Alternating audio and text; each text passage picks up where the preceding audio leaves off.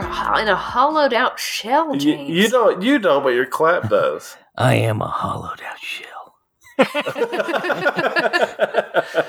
Oh, well, listeners, welcome to the 13th Floor Podcast. What it is. Here, wait 1 second. I'm going to go put Louise in her camera.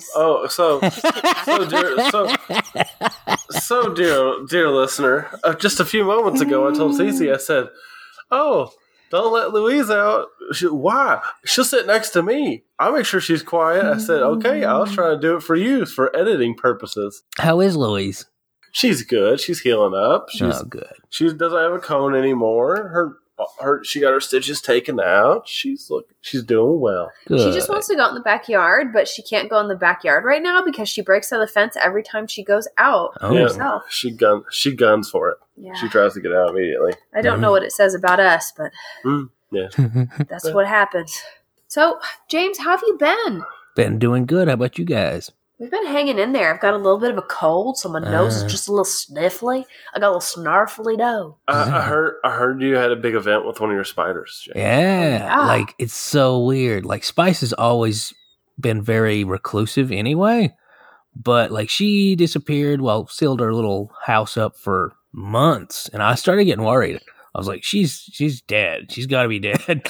And then she was little and brown, like a generic little brown sling. That's slang for baby spider. And then she just emerged yesterday, gigantic and adult colors, like black velvet, red abdomen, huge. She looks really big in the picture you sent me. She's like twice what she was. I can just imagine James just minding his own business, walking around his apartment with like a little plate of food and a green tea in his hand, and then he just looks over his double take. Whoa, Spice is out. And then he celebrated. Shares his tea with her. Yeah, gives her a little drop of tea. A little crumpet. Welcome to womanhood, Spice. Oh my God. So you guys, did we even introduce ourselves? No. 13th floor. I am Cece. I'm Alex. I'm James. And dear listener, just remember, James lays down when he records things. Yeah. Yes. James is very hedonistic like that. He's lounging just like a Roman emperor. Yeah, I do. I recline when I eat too. Like it's ridiculous. What? Yeah, I'm like Caligula. At all times, you're horizontal. Most of the time, yeah. Another little fun fact, whenever he records our podcast, he's just wearing a toga. Yeah. Is that true? Okay. Oh, man. I would love to have a restaurant with like benches where people can like literally just do that, like recline and eat. Be awesome. James, do you have like a bench with wheels that you just ride around your apartment? I should get one, like Hedonism Bot from Futurama. Yes. Exactly. Christmas gift idea. Never have to sit up again. Nope. He can just scoot around wherever he pleases. You guys, do we have an icebreaker today? Icebreaker. It's an icebreaker. Well, if you could hang out with any magical creature, like a goblin or a gnome or a fairy or what have you, what would you want to hang out with? None of those three. Not a goblin. I think a goblin would scare me a little bit. I'll stick to those. A fairy out of those would probably be the best one because it's the only one that can fly. The rest of them are lame. They walk around. The fairy could at least transport me to magical places. I don't think you'll probably change your mind when I'm done. Yeah, I don't think the fairy is big enough to transport you, number one. And also, number two, like, I kind of think of them as, like, mean. I do too, but guess what? I could crush them between my hands. Oh my God. I'm telling you, this guy over here. Who did I marry? We'll see who's the Yowza. I'll be the one true king fairy. Jesus. James, who would you pick? I would probably go with gnomes. They just seem really chill, and they could teach me how to make magical jewelry. Ooh, nothing better than a piece of magical jewelry, James. Right. Would you want them to make you an amulet or a ankle bracelet? What? A friendship bracelet. Oh man, yeah, like a talisman or something. I think that I would want to hang out with elves. Why? Because for the most part, elves are very similar to just like humans. Like it's just like a little community.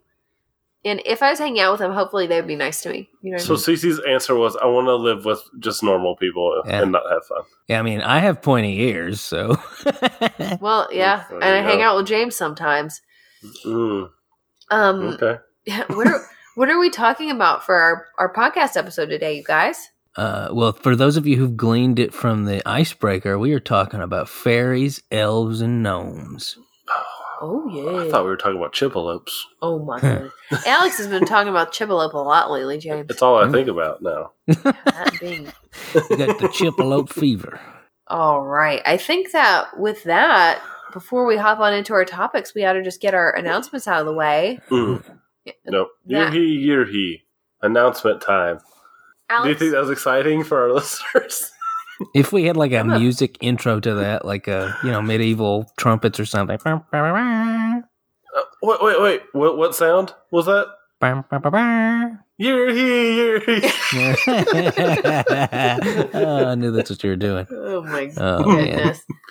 Let me pull up our map of listenership to see what part of the world we're going to say hello to today. Ooh. James, if they want to submit a topic, where can they send a topic to?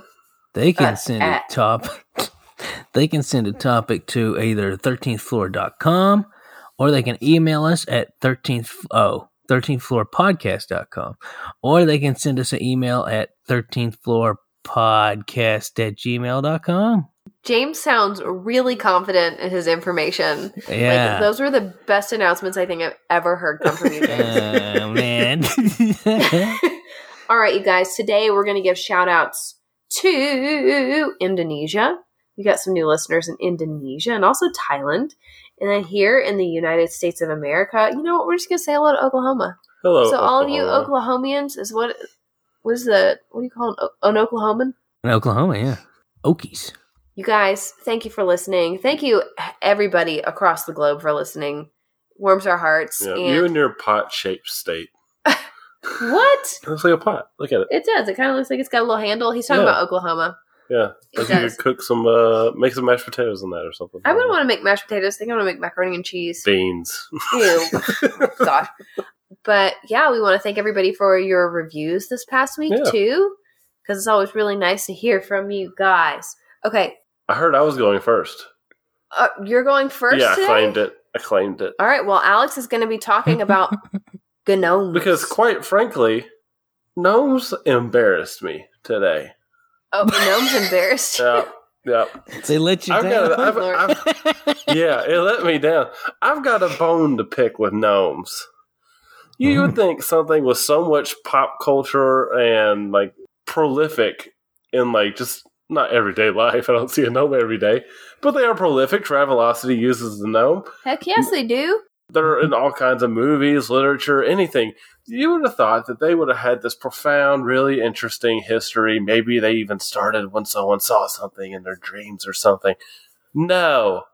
Completely fabricated from the get-go. How disappointing. Gosh. How Fabricated. disappointing. Fabricated. So there's They're nothing. literally fabricated now because they're plastic. They're prefabricated. There's nothing more exciting about going into a topic with you, Alex, when you say, I'm upset because these things are lame. I might have a twist at the end. Okay, Thank you. all right. But no, don't worry. Don't go along with the ride. I can't wait for your twist. Go on. Yeah. Tell us about gnomes. No. Shamalama ding dong, this story. Shaman. That's right. That's right. I'll give you a little twist. So, gnomes.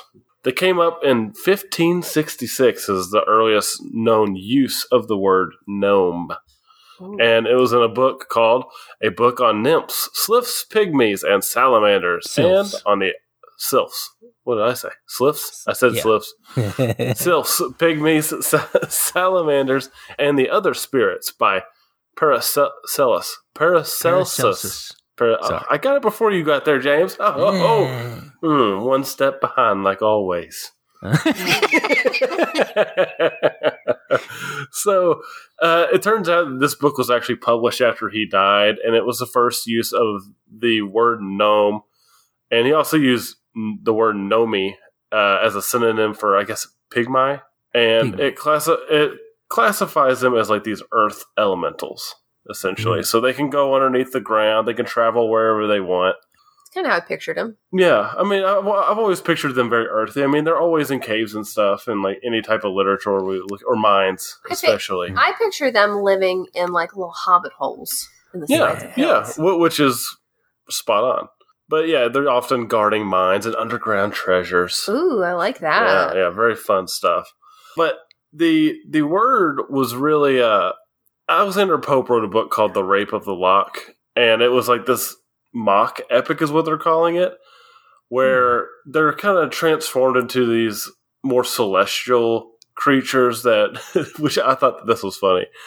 So these gnomes were prudish women who were looking out for people who were prudish women now. So they're living another life as a gnome after being a prudish woman. I think you just said prudish like a whole bunch. 30 times. Yeah. So they were prudes. Yeah, they were and prudes. And then they became gnomes. And then they became gnomes, but they looked out for other prudes. Okay. Okay. All right. No, prudes got prudes. Prudes got prudes. Prudes got prudes. All right. But that was just a writing that really kind of ushered in or kept the gnome going through like more fairy tales that were really prominent in this era. Now, this writer named, oh my goodness, Nicolas Pierre Henry de Montfaucon de Villers. That was way closer than it should have been. Yeah, you nailed it. There's a quote from him in his book, The Comte de Gabalis, and it says, "The earth is filled almost to the center with gnomes of Faeries, a people of small stature, the guardians of treasures, of mines, and of precious stones. They are ingenious, friends of men, and easy to be commanded." Now, What does that description sound like? If you had to picture a gnome and that description, especially the ingenious, friends of men, and easy to be commanded. A dog. Oh, okay. Well, okay. Caught you off guard. Yeah. Well, when I read that, I pictured Snow White and the Seven Dwarves. See, I was picturing dwarves. Yeah, I was too. Which it turns out is you pictured a dog. A friend of man and easy to be commanded. Yeah. I mean, yeah, you're not wrong. You're not wrong. They dig up treasure, yeah. Yeah. Yeah, so I think the reason you and me both thought of dwarves, James, not so much Cece, but we both think of that because they actually inspired the Seven Dwarves. Ah, right. Yeah, the Seven Dwarves are actually, I mean, technically, they're just gnomes. Do you guys know that Alex played Dopey in a play when he was like in first grade? I did. And he had one line. Alex, perform your line for all of our listeners. Yeah, I was Dopey and I had a line, everybody. There's a light in the window. Thank you. Good job. Most of my part included just nothing but physical comedy. Yeah, so technically you played a gnome. Well, it's a little gray area, but yeah, kind of. Just, I guess it depends on what description you go with. Because, like, the visuals that we really got were from the 19th century of the Snow White and the Seven Dwarfs and that type of thing were really pervasive during that time. But the way we think of gnomes now, especially like garden gnomes with like the Travelocity gnome. Their little pointy hats. The Travelocity gnome. That really became a really big trend after World War II. There were garden gnomes before, but the design that we're really familiar with now really became a trend after World War II, and especially the 60s and 70s. Oh, yeah. They really perfected the gnome design, I guess. And so that's when they actually made the first plastic garden gnomes. Oh. And what I thought was interesting, so I tried to look into like the origins of the garden gnome. Where did this pointy hat come from? Well, when I was trying to research it, I didn't really get a whole lot of concrete answers, but I did find out that you were supposed to respect your garden gnome when you put it in your yard, and you need to treat them nicely. Heck yes. That's right. So I didn't know. I've always been baffled by garden gnomes, but apparently there's a very large community that really cares about their gnomes. And there's even a man that got arrested in France for stealing 170 of them. Why did he want to steal Dang. 170 gnomes? Where did he keep them? I don't know, but yeah, he stole 170 of them. Wow. And I got a couple fun facts for you all before I move on to my other part. Do you know what a female gnome is called? A nomette. All right, James? I was thinking no mess or Noma. Yep, no mess or nomide are the two correct answers. CC, Oh, snap. Once again, you're wrong. Oh my gosh. But yeah, the Disney-fied image of the gnomes is there's a correlation between dwarves and gnomes. So just know, when you see the dwarves, gnomes. Okay. When you see the gnomes? Snow White and the Seven Gnomes doesn't have quite the same ring to it. Does it? No. Now, what if it had been the original title? Would it have a better ring? I'm sure it would, but it's not the original title, so. It's hard to tell. Maybe, you know what, maybe in a different dimension, that is what it's called. Yeah, it could be. Now, I do have one more haunting fact before we go ahead. Haunting. There's a gnome parade held in Atlanta. Oh my gosh, are you serious? Yeah, called it's at Atlanta's Inman Park Festival. And there's a whole bunch of one-off parades, but apparently Savannah, Georgia has had a few itself. We need to go. Yeah, no. This is horrifying. What if I disrespect? If you disrespect one gnome there, you disrespected 1,000 gnomes. Think about the wrath that would come down on you. Well, maybe I just need to go by myself, because you would definitely be disrespecting some gnomes. Yeah, without a doubt. When I was really little, I was obsessed with David the Gnome, and even now, I think I kind of strive to live my life like David the Gnome a little bit. Who is David the Gnome? Is this a made-up friend of yours? It was an adorable little cartoon from back in the day. That sounds and familiar. This is crazy, though. This is crazy. I don't know how they did this to children. The last episode, David and his wife die. Oh my gosh, Like we watch it happen. Yes. When they get too old, they turn into trees. And they turned into trees, and he has this pet fox named Swift, and Swift just starts losing it. Like Swift gets full-blown PTSD watching his master and his wife turn into flipping trees. It was horrible. Oh my gosh. It's crazy. James? Like imagine if a kid's show today, like imagine if Paw Patrol at the end, like all the dogs just die. Jesus. They all get euthanized. That really made a tremendous impact on your life, didn't it, James? Yeah. Maybe it's why you've got such a dark outlook of the world. What if You're right. Yeah, they do. They die at the end. I think that maybe, James, if you put on a little blue shirt and a red pointy hat in the winter when you've got your beard out, you might look a little bit like David. Yeah, I'm full Captain Caveman. I'm Captain Caveman right now because the flipping barbers right now, it's hard to get into. My hair is as long as it's almost ever been, and I have a beard. I look like Captain Caveman. Well, James, this is your assignment, okay? You're going to put on a blue shirt. You're going to make yourself a pointy hat out of a red piece of paper, and we're going to take a picture. I can't wait to see. That's going to be the easiest Halloween costume that you've ever had, James. Yeah, good point. Wow. All right, Alex, tell us about the creepy gnome. Oh, okay. Thanks. Spoil it for everybody. Oh, is that right? Oh. Yeah, you just read. Oh, yeah. I like how you just acted like everybody else could see my notes. You also talked about it before we start. Just okay. go on. Yeah, so there's my plot twist. You un-Shyamalan twisted me.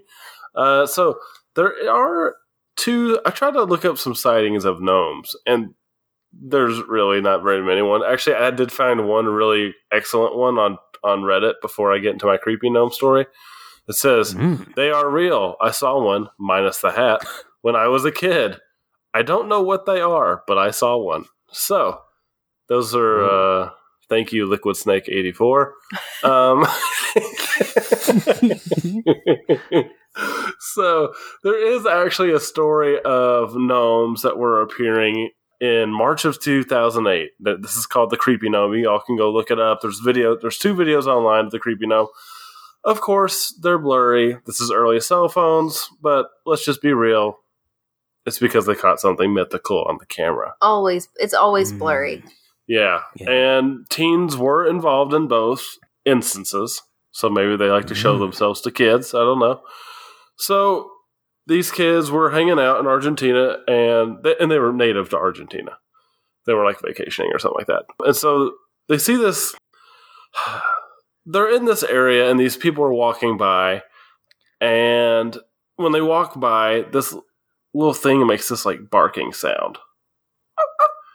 It's more malicious kind of sounding. Yeah, like Gwen would say.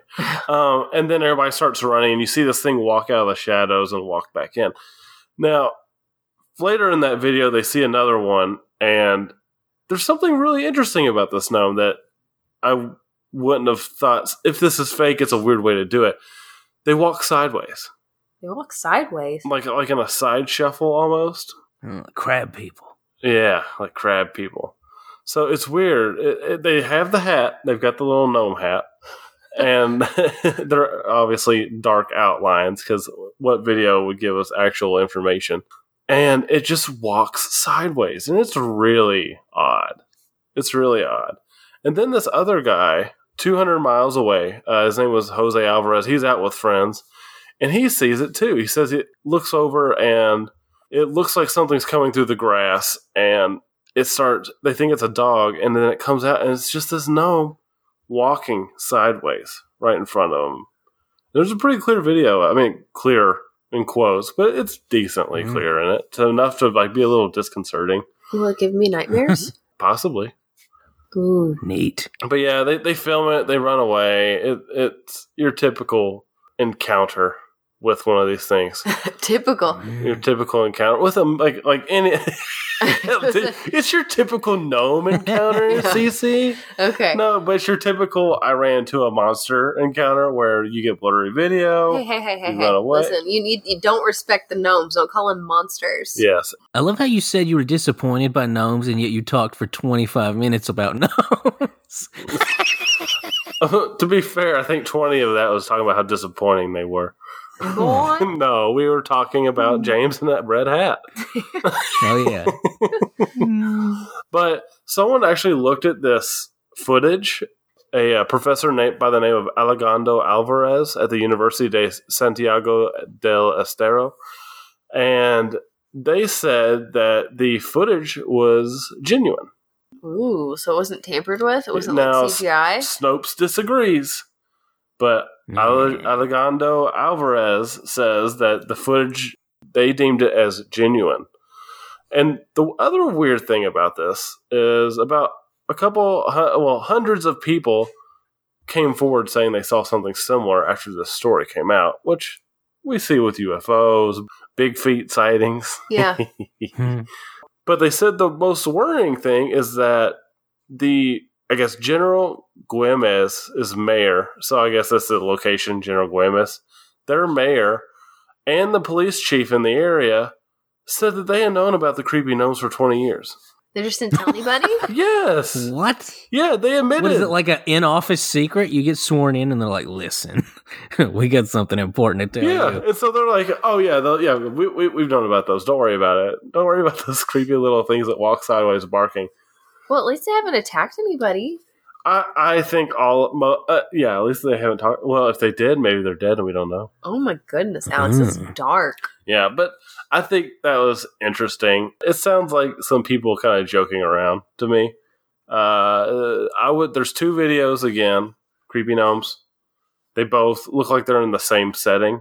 So if you see a video that's not like just pretty much brown at night, then that's not the right video.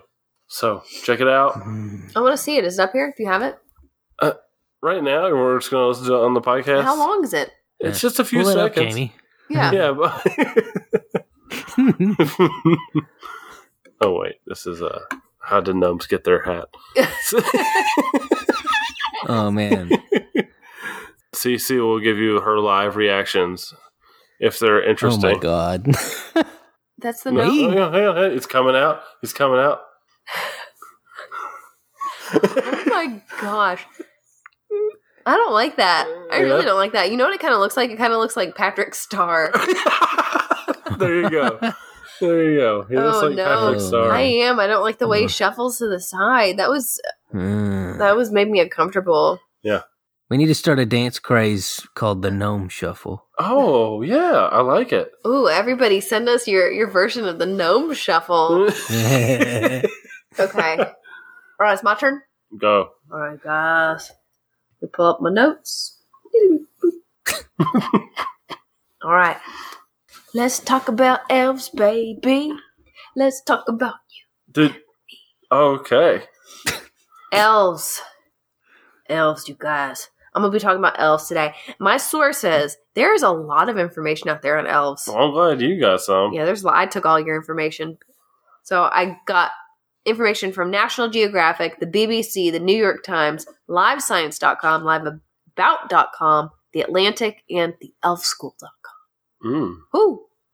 So I feel like everyone, even if they don't really know about elves, has at least some preconceived notion of what they are. Yeah. Right? That's like gnomes. Like gnomes. Yeah, and my first thought on elves is they've got little pointy ears, and they wear little shoes with bells on the ends of them, and some of them help make presents at the North Pole with Santa. Oh, yeah. Mm. Yeah, sometimes I also think of Orlando Bloom as a handsome elf in Lord of the Rings movies. Yeah, dreamy. Yeah, and then also the dark elves in Thor. Oh, not so dreamy.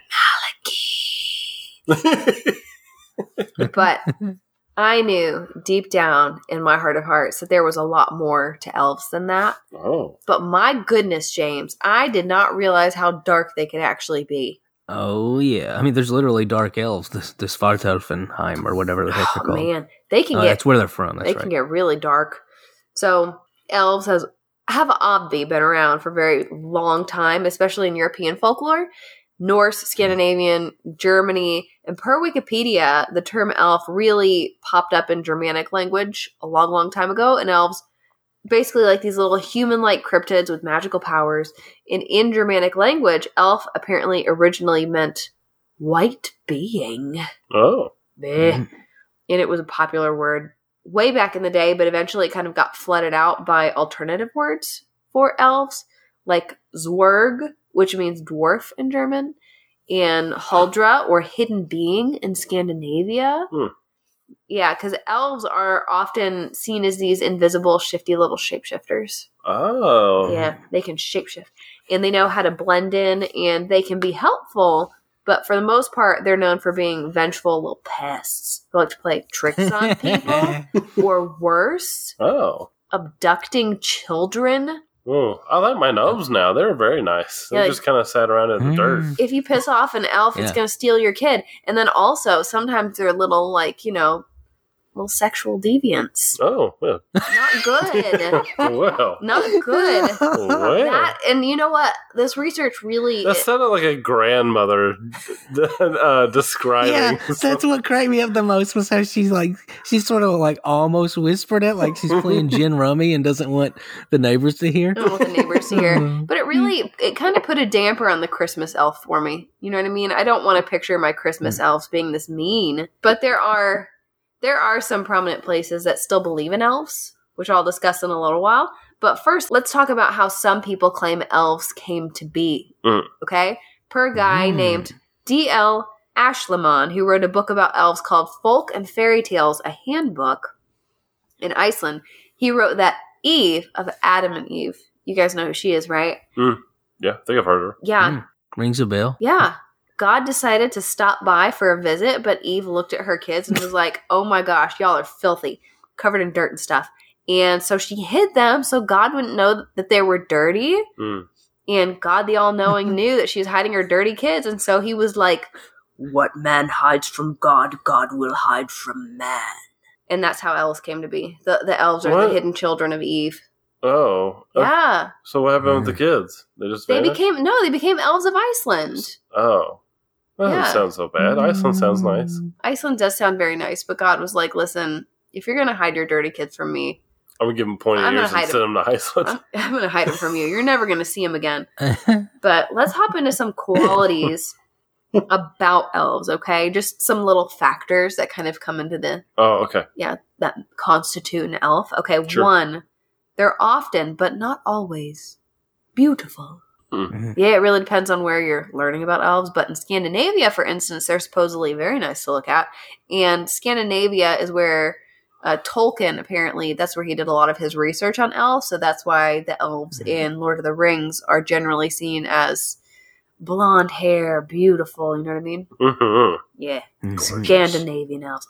But the women are said to be pretty. I read in one place that men elves are supposedly a bit old looking, but the women elves are like gorgeous. So kind of the opposite of what happens here on Earth to us humans. You guys age with your salt and pepper hair and your chiseled necks and chins. And then us women, here I am slathering anti-aging lotion on my forehead so you won't see my wrinkles. It's not fair. Okay, 2. They live amongst rocks and out in the wilderness. What's so funny, Alex? Dude. Anyway, elves can be found all throughout famous literature, often living in woodland areas, which is kind of how I always pictured them. So that's where you can find them if you want to find an elf, you guys. So like Ewoks. Ewoks? No. They run around in the woods. You know what? You know what else runs around in woods? Deer. Okay? You would never confuse a deer with an Ewok or an elf. I don't know. Oh my gosh. But I found some anecdotes of people who claim to have encountered real elves out in the wild on this website called liveabout.com. And I cannot attest to the validity of these stories. But this is how one of them goes, okay? In August 2004, this little kid, he's about 10 years old, and he was having a picnic with his family at Pymatuning Park in Pennsylvania. And he wandered off into some nearby woods when all of a sudden he starts to hear some music off in the distance. Like, and he's like, where is that coming from? I must find its source. So he goes further into the woods and he comes to this little clearing and he spots the elf. Pointy ears, green eyes, longer blonde hair is like down to his shoulders. And he's just sitting on a tree stump minding his own business. Tiny little fellow. And I personally picture him wearing a little hat with a feather in it, but that's not a part of the story. That's just what I picture in my head when I think of him. But yeah, he's just sitting there. And so he's Yankee Doodle in your picture.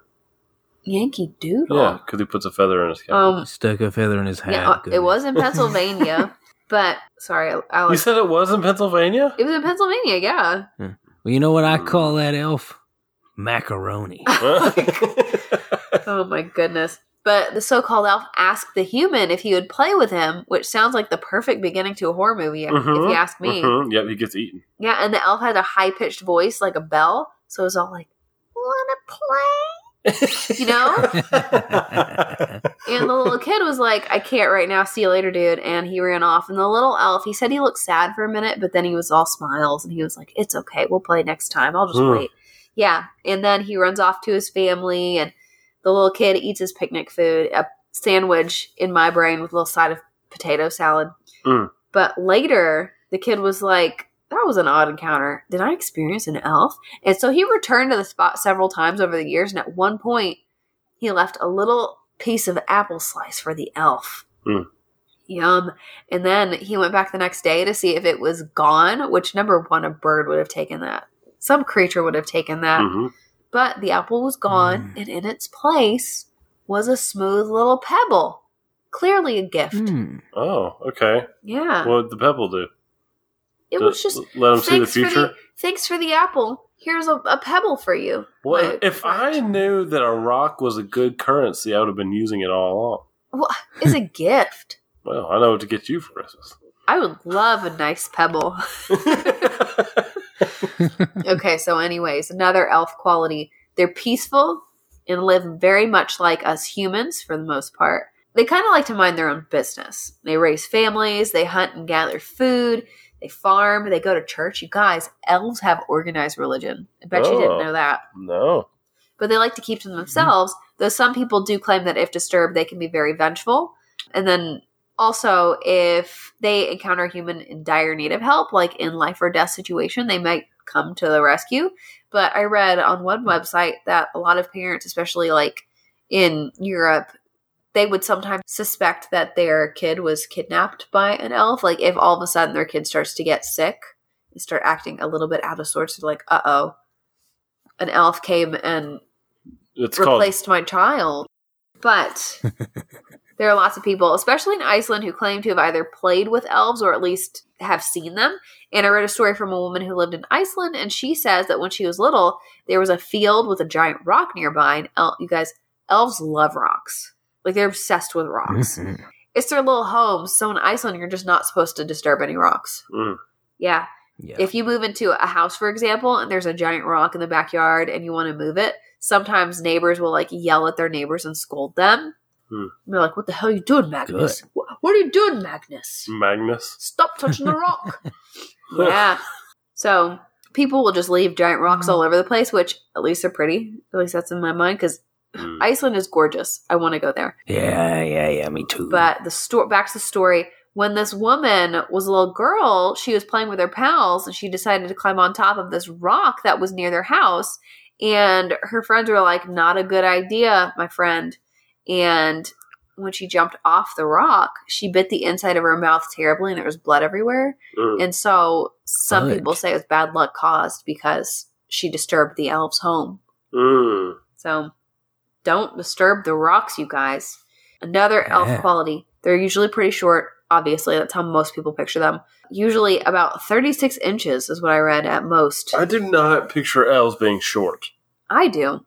I picture them being short. I picture them being tall and slender. Really? Well, that's just because of Tolkien. Yeah, probably. Well, they're not. Oh, that's just because of Tolkien. Okay. And every video game I play. Oh, based on Tolkien.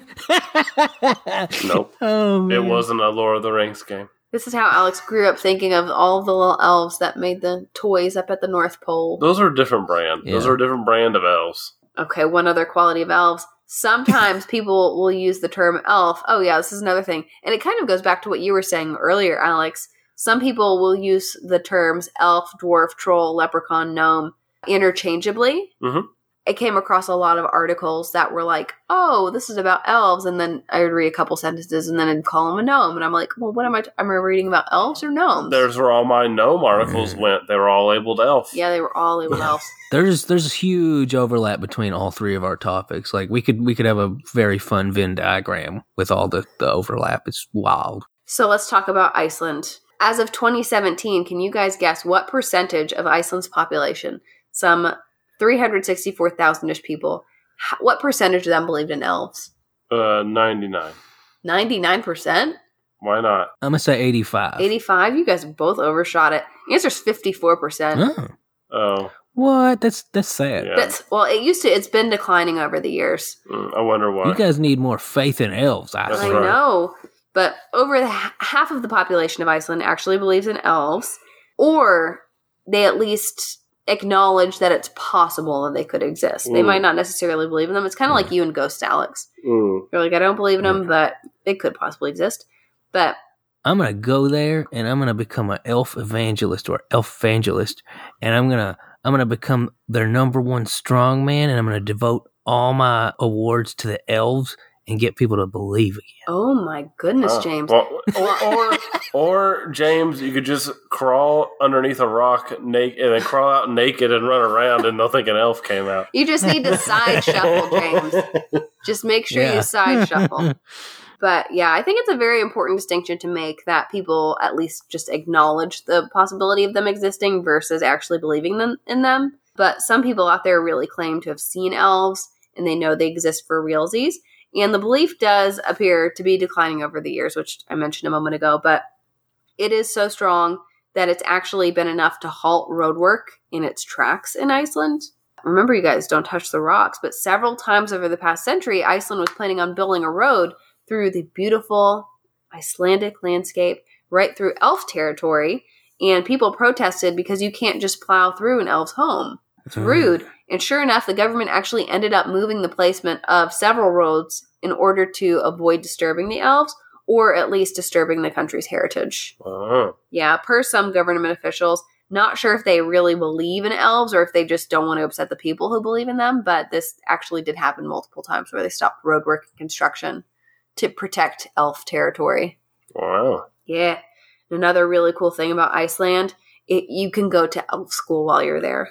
No joke. Awesome. Yeah, it's a 3 to 4 hour class, which we will be going to someday, Alex and James. Yeah. But they teach you all about the hidden little cryptids that call Iceland home, like fairies, elves, gnomes. So I bet you that's where we're going to learn how to really make distinctions between these different types of creatures.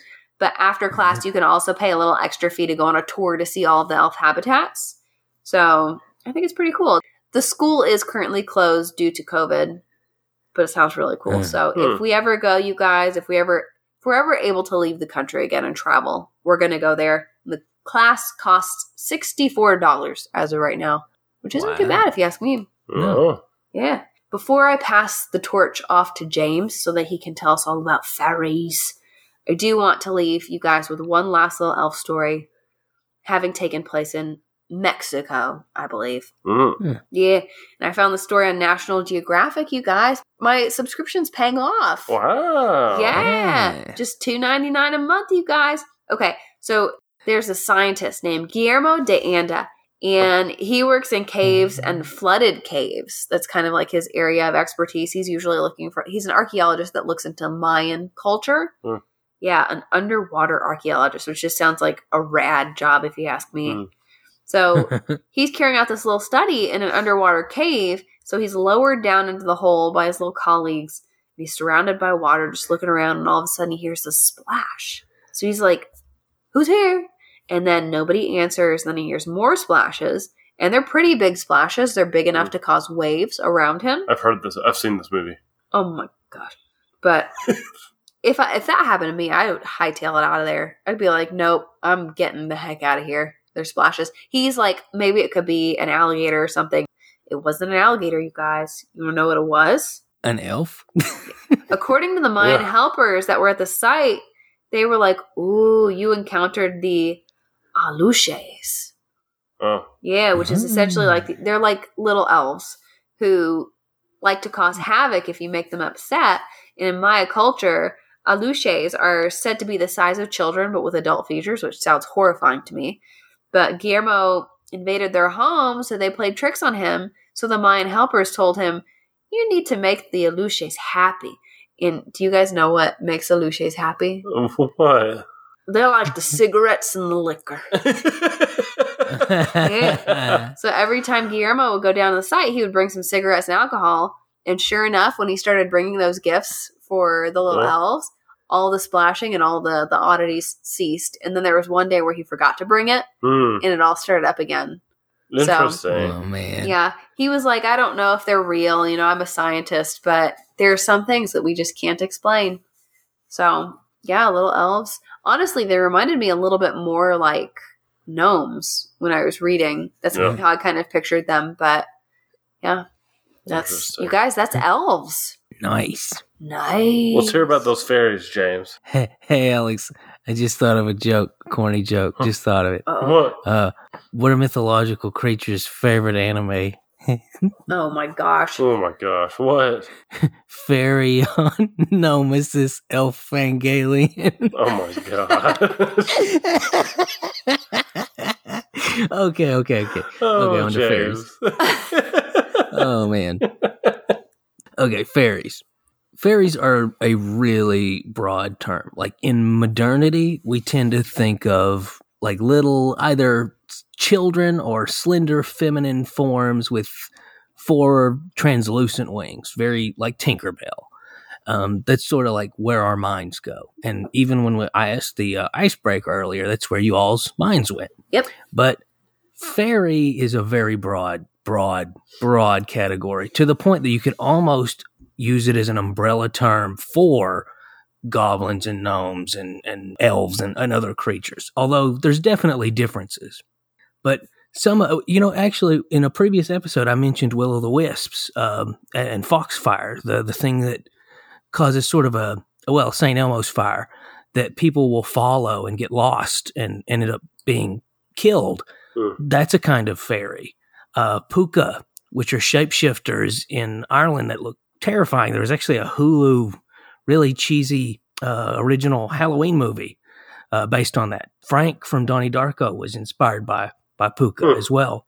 So the bottom line is that they're very diverse phenotypically. And it's funny, another overlap with yours, Cece, is there's all these Christian ways of justifying the existence of these things. Mm-hmm. And one of them is it's the exact same story you were talking about with Eve, except they're fairies instead. Yeah.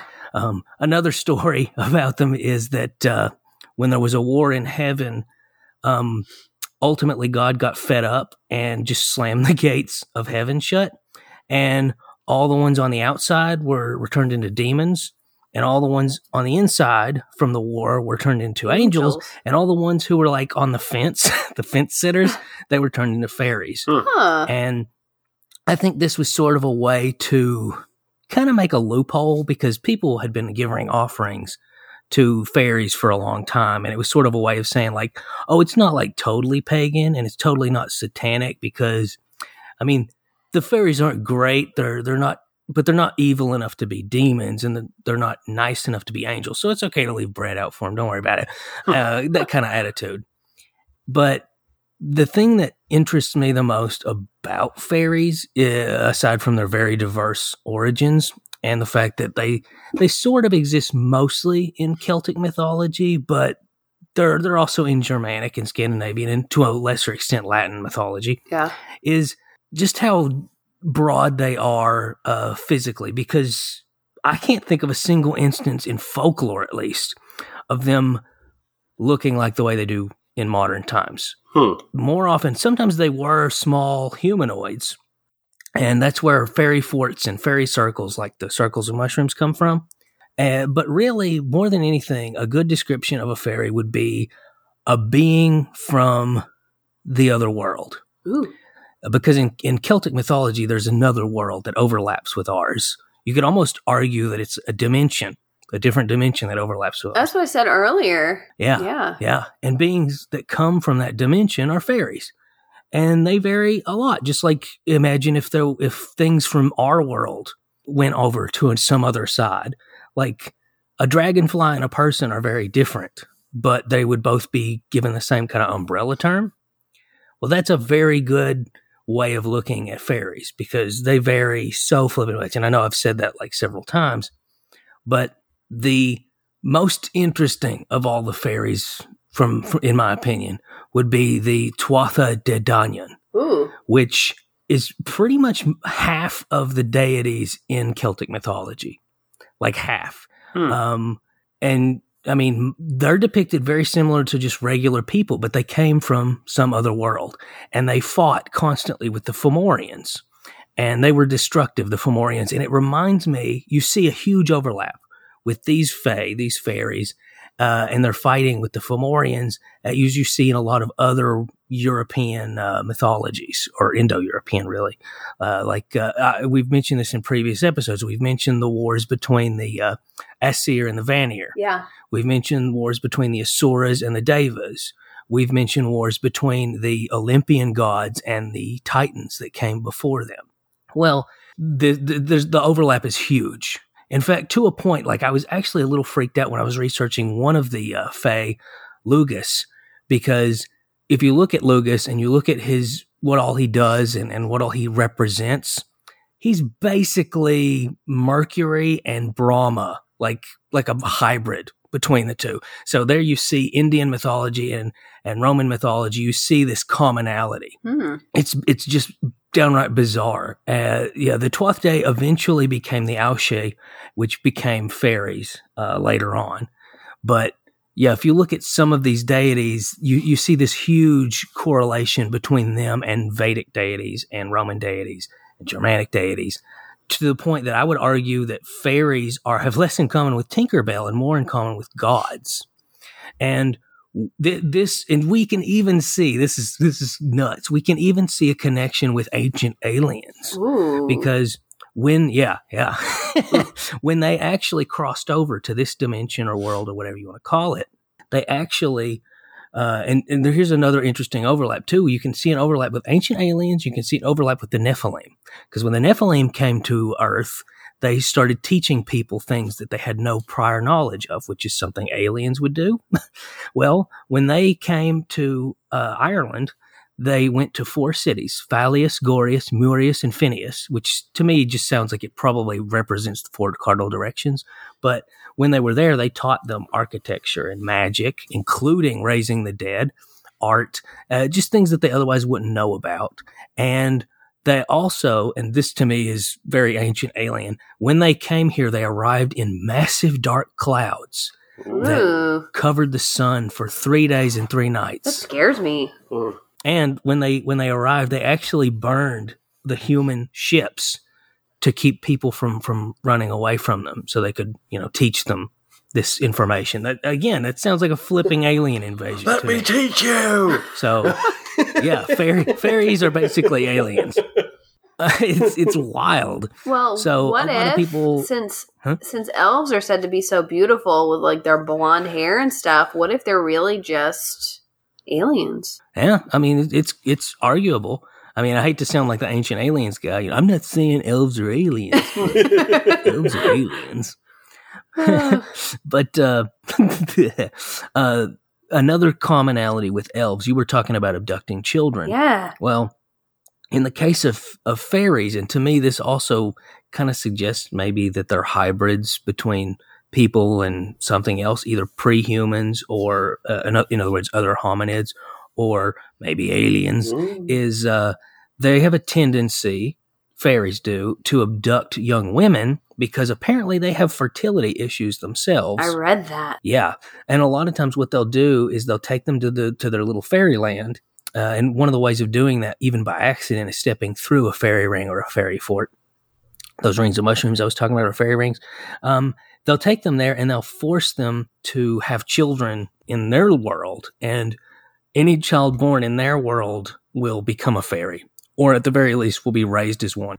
Another weird superstition about fairies, there's a lot of myths about repelling them because fairies are very malicious. Like, I would go so far as to say that they're far more malicious than they are benevolent. And one of the ways of dealing with them is just charms. All sorts of supernatural charms involving good luck tend to actually have less to do with luck itself and more to do with repelling fairies. Anything made out of iron, like horseshoes, for example, 4-leaf clovers, talismans, parts of a rowan tree, different herbs, just a whole bunch of methods to avoid earning the ire of a fairy. They even used to think, this is super messed up, that tuberculosis was caused by fairies. Oh my Like, basically what would happen is, if you had TB, what was happening is the fairies were possessing you at night and making you dance at little fairy parties. And then when you came back home, you'd be, you burned up all these calories doing that, and that's why you were wasting away. Oh my goodness. Yeah. And the reason why, by the way, Rowan, I've previously mentioned that the reason why it prevents the vengeance of a fairy is because they're actually sacred to fairies, which is interesting to me because it implies that they do have their own religion, kind of like you were mentioning. Yeah. The elves, they seem to have some sort of spirituality that's unknowable by human understanding. So yeah, I find that very interesting. And then of course, even now people make offerings in some places to fairies, which usually has to have something that associates with nature. Fairies don't like things that are unnatural, so Twinkies are out, but bread cooked on a hearth would be huge. Cream and butter would be very preferable. In other words, things that are made in sort of an old-fashioned way are the kinds of things that fairies like. Made with love. And one other bizarre one would be rooster crows drive away fairies. And to me, I think that's probably a more Christianized version. But that's not to say that all fairies are considered negative. Brownies, for example, are usually considered very positive. They're sort of like what was that called? The cobbler's elves? They're kind of like that. They do little farm work things for you if you... Huh? Did you already say Keebler elves, please? I was going to say Keebler elves. You know, it's funny you mentioned cobblers because when I was younger, my mom used to take me to a shoe store in Lexington where they had like a little hollowed out tree and elves that were like working on shoes, like just little animatronics. And I used to love going there to see the little elves in the trees. And then when you were leaving, the tree would say your name. Thanks for shopping here at CC. I got so excited because I thought the elves were talking to me. Aw, that's cute. Nice. But yeah, like the brownies, they would do household chores for people if they were, provided with respect and given offerings and things. And we see a fun little commonality here with like the Harry Potter thing, kind of like house elves. One way of running one off, if you were trying to get rid of them for whatever reason, maybe you pissed them off, would be to offer them clothes. Yeah, just like Dobby. Yeah, but unlike Dobby, the reason why it tended to offend them is they were actually really good at making clothes, and it's more about the quality of human clothes. Oh. If you offered them clothes that was like top notch, it would actually be seen as sort of a positive gift. And another example of positive fairies would be millers, which the Scottish people believed in, and what they tended to do for people, you hear stories about it, is they would do these interesting little miracles that defy physics, kind of like the whole fish and loaves thing, but with flipping fairies. Like there was one instance, for example, where this fairy gave a man a handful of meal, that is to say, ground up like flour, and told him, like, put this in your stores, and your stores will always be full. So after he did this, every time he would go to his store and empty out however much he wanted, it would just replenish itself.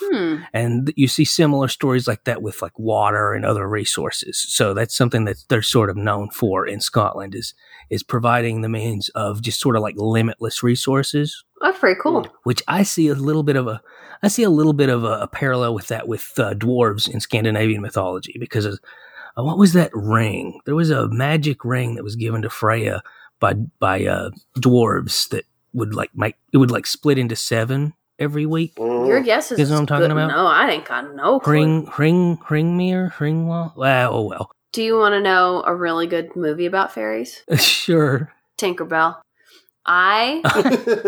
This is probably a little bit embarrassing, but I remember when I was in college, I was house sitting for my aunt, and I got scared in the middle of the night because her house was really old. And so I turned on the Disney Channel, which is what I used to do if I got really scared in the middle of the night. And so I turned it on, and Tinkerbell was on. And it was so good, you guys. It was a sweet little movie, and I actually got so happy at the end of it that I shed a tear. I was just like, oh, wow. Tinkerbell saved spring. Wow. I've mentioned before that Peter Pan had a tremendous impact on me as a kid, because like the fairy type women with like the pixie hair, just very, very attractive in my opinion. A lot of poets have been inspired by fairies and used them in stories, particularly in Romanticism, like stories about fairy funerals and fairy weddings and fairy marches and things like that.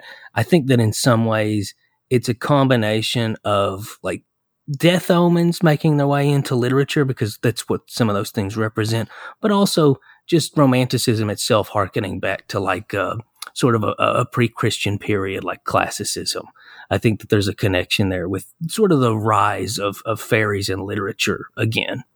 And fairies also have a connection, as do dwarves, with the Wild Hunt, which I think I'm not going to elaborate too much on, just because we're going to have to cover the Wild Hunt sometime. Like, it's just too much. Yeah. It's too much information. And, I even thought about if there was time, but like, there's no way. I thought about talking about the Kotlingi fairies, but no, there's no way. We're going to save that for magical thinking. But I definitely want to cover one last little thing about fairies, and that would be fairy forts, right? Remember that? You mentioned it. Okay. Fairy forts are kind of like fairy rings, except, and this is the weirdest and most interesting thing. These forts come from originally prehistoric burial mounds, like kurgans and things like that. You guys know what I'm talking about? Mm-hmm. Okay. We're talking old, to the point that they were forgotten, and yet people still take care of them. People tend in the British Isles to some of these like prehistoric, quasi-pagan, very ancient burial sites, as well as a few other things that there's this one giant, for example, made of stone that people still tend to because it's just tradition, and they just keep tending to it. Well, so they gotta do. these ring forts, aka fairy forts, a lot of people believed that fairies wouldn't alter them because they had like druid magic in them. But more often than not, these were rings of stones that had just been, they were so old that people had just forgotten what they are. And you can find pictures of them all over the internet of these ring forts, or aka fairy forts.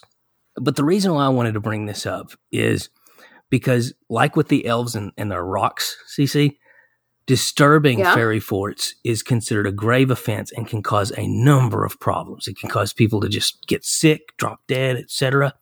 And this is just what amazes me. The last case of a fairy fort bringing disaster, somebody disturbing one, was in 2011.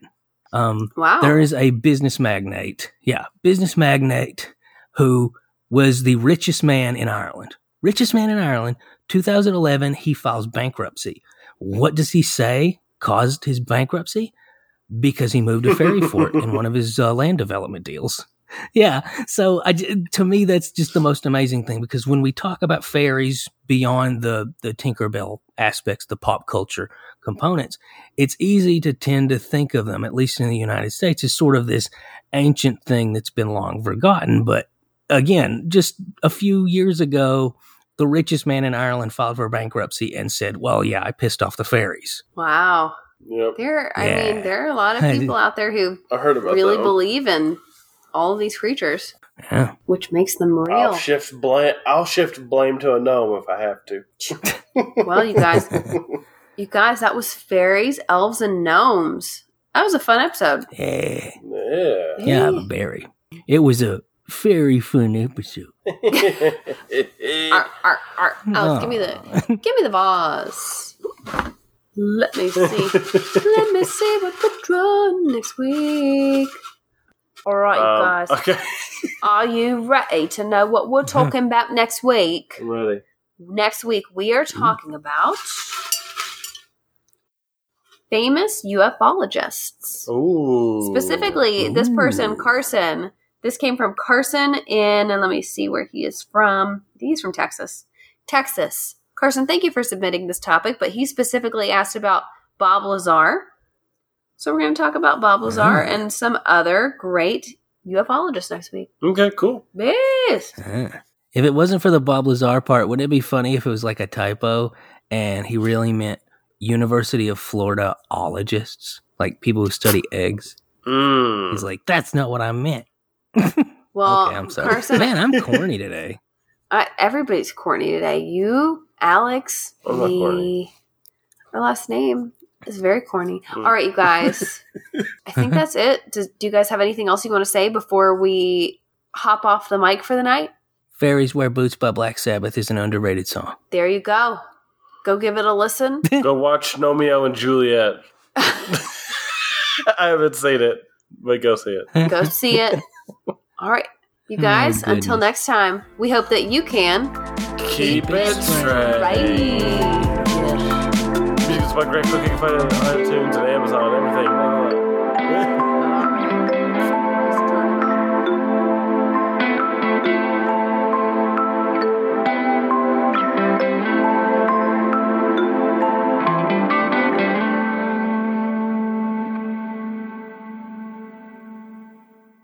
Prude's got prudes.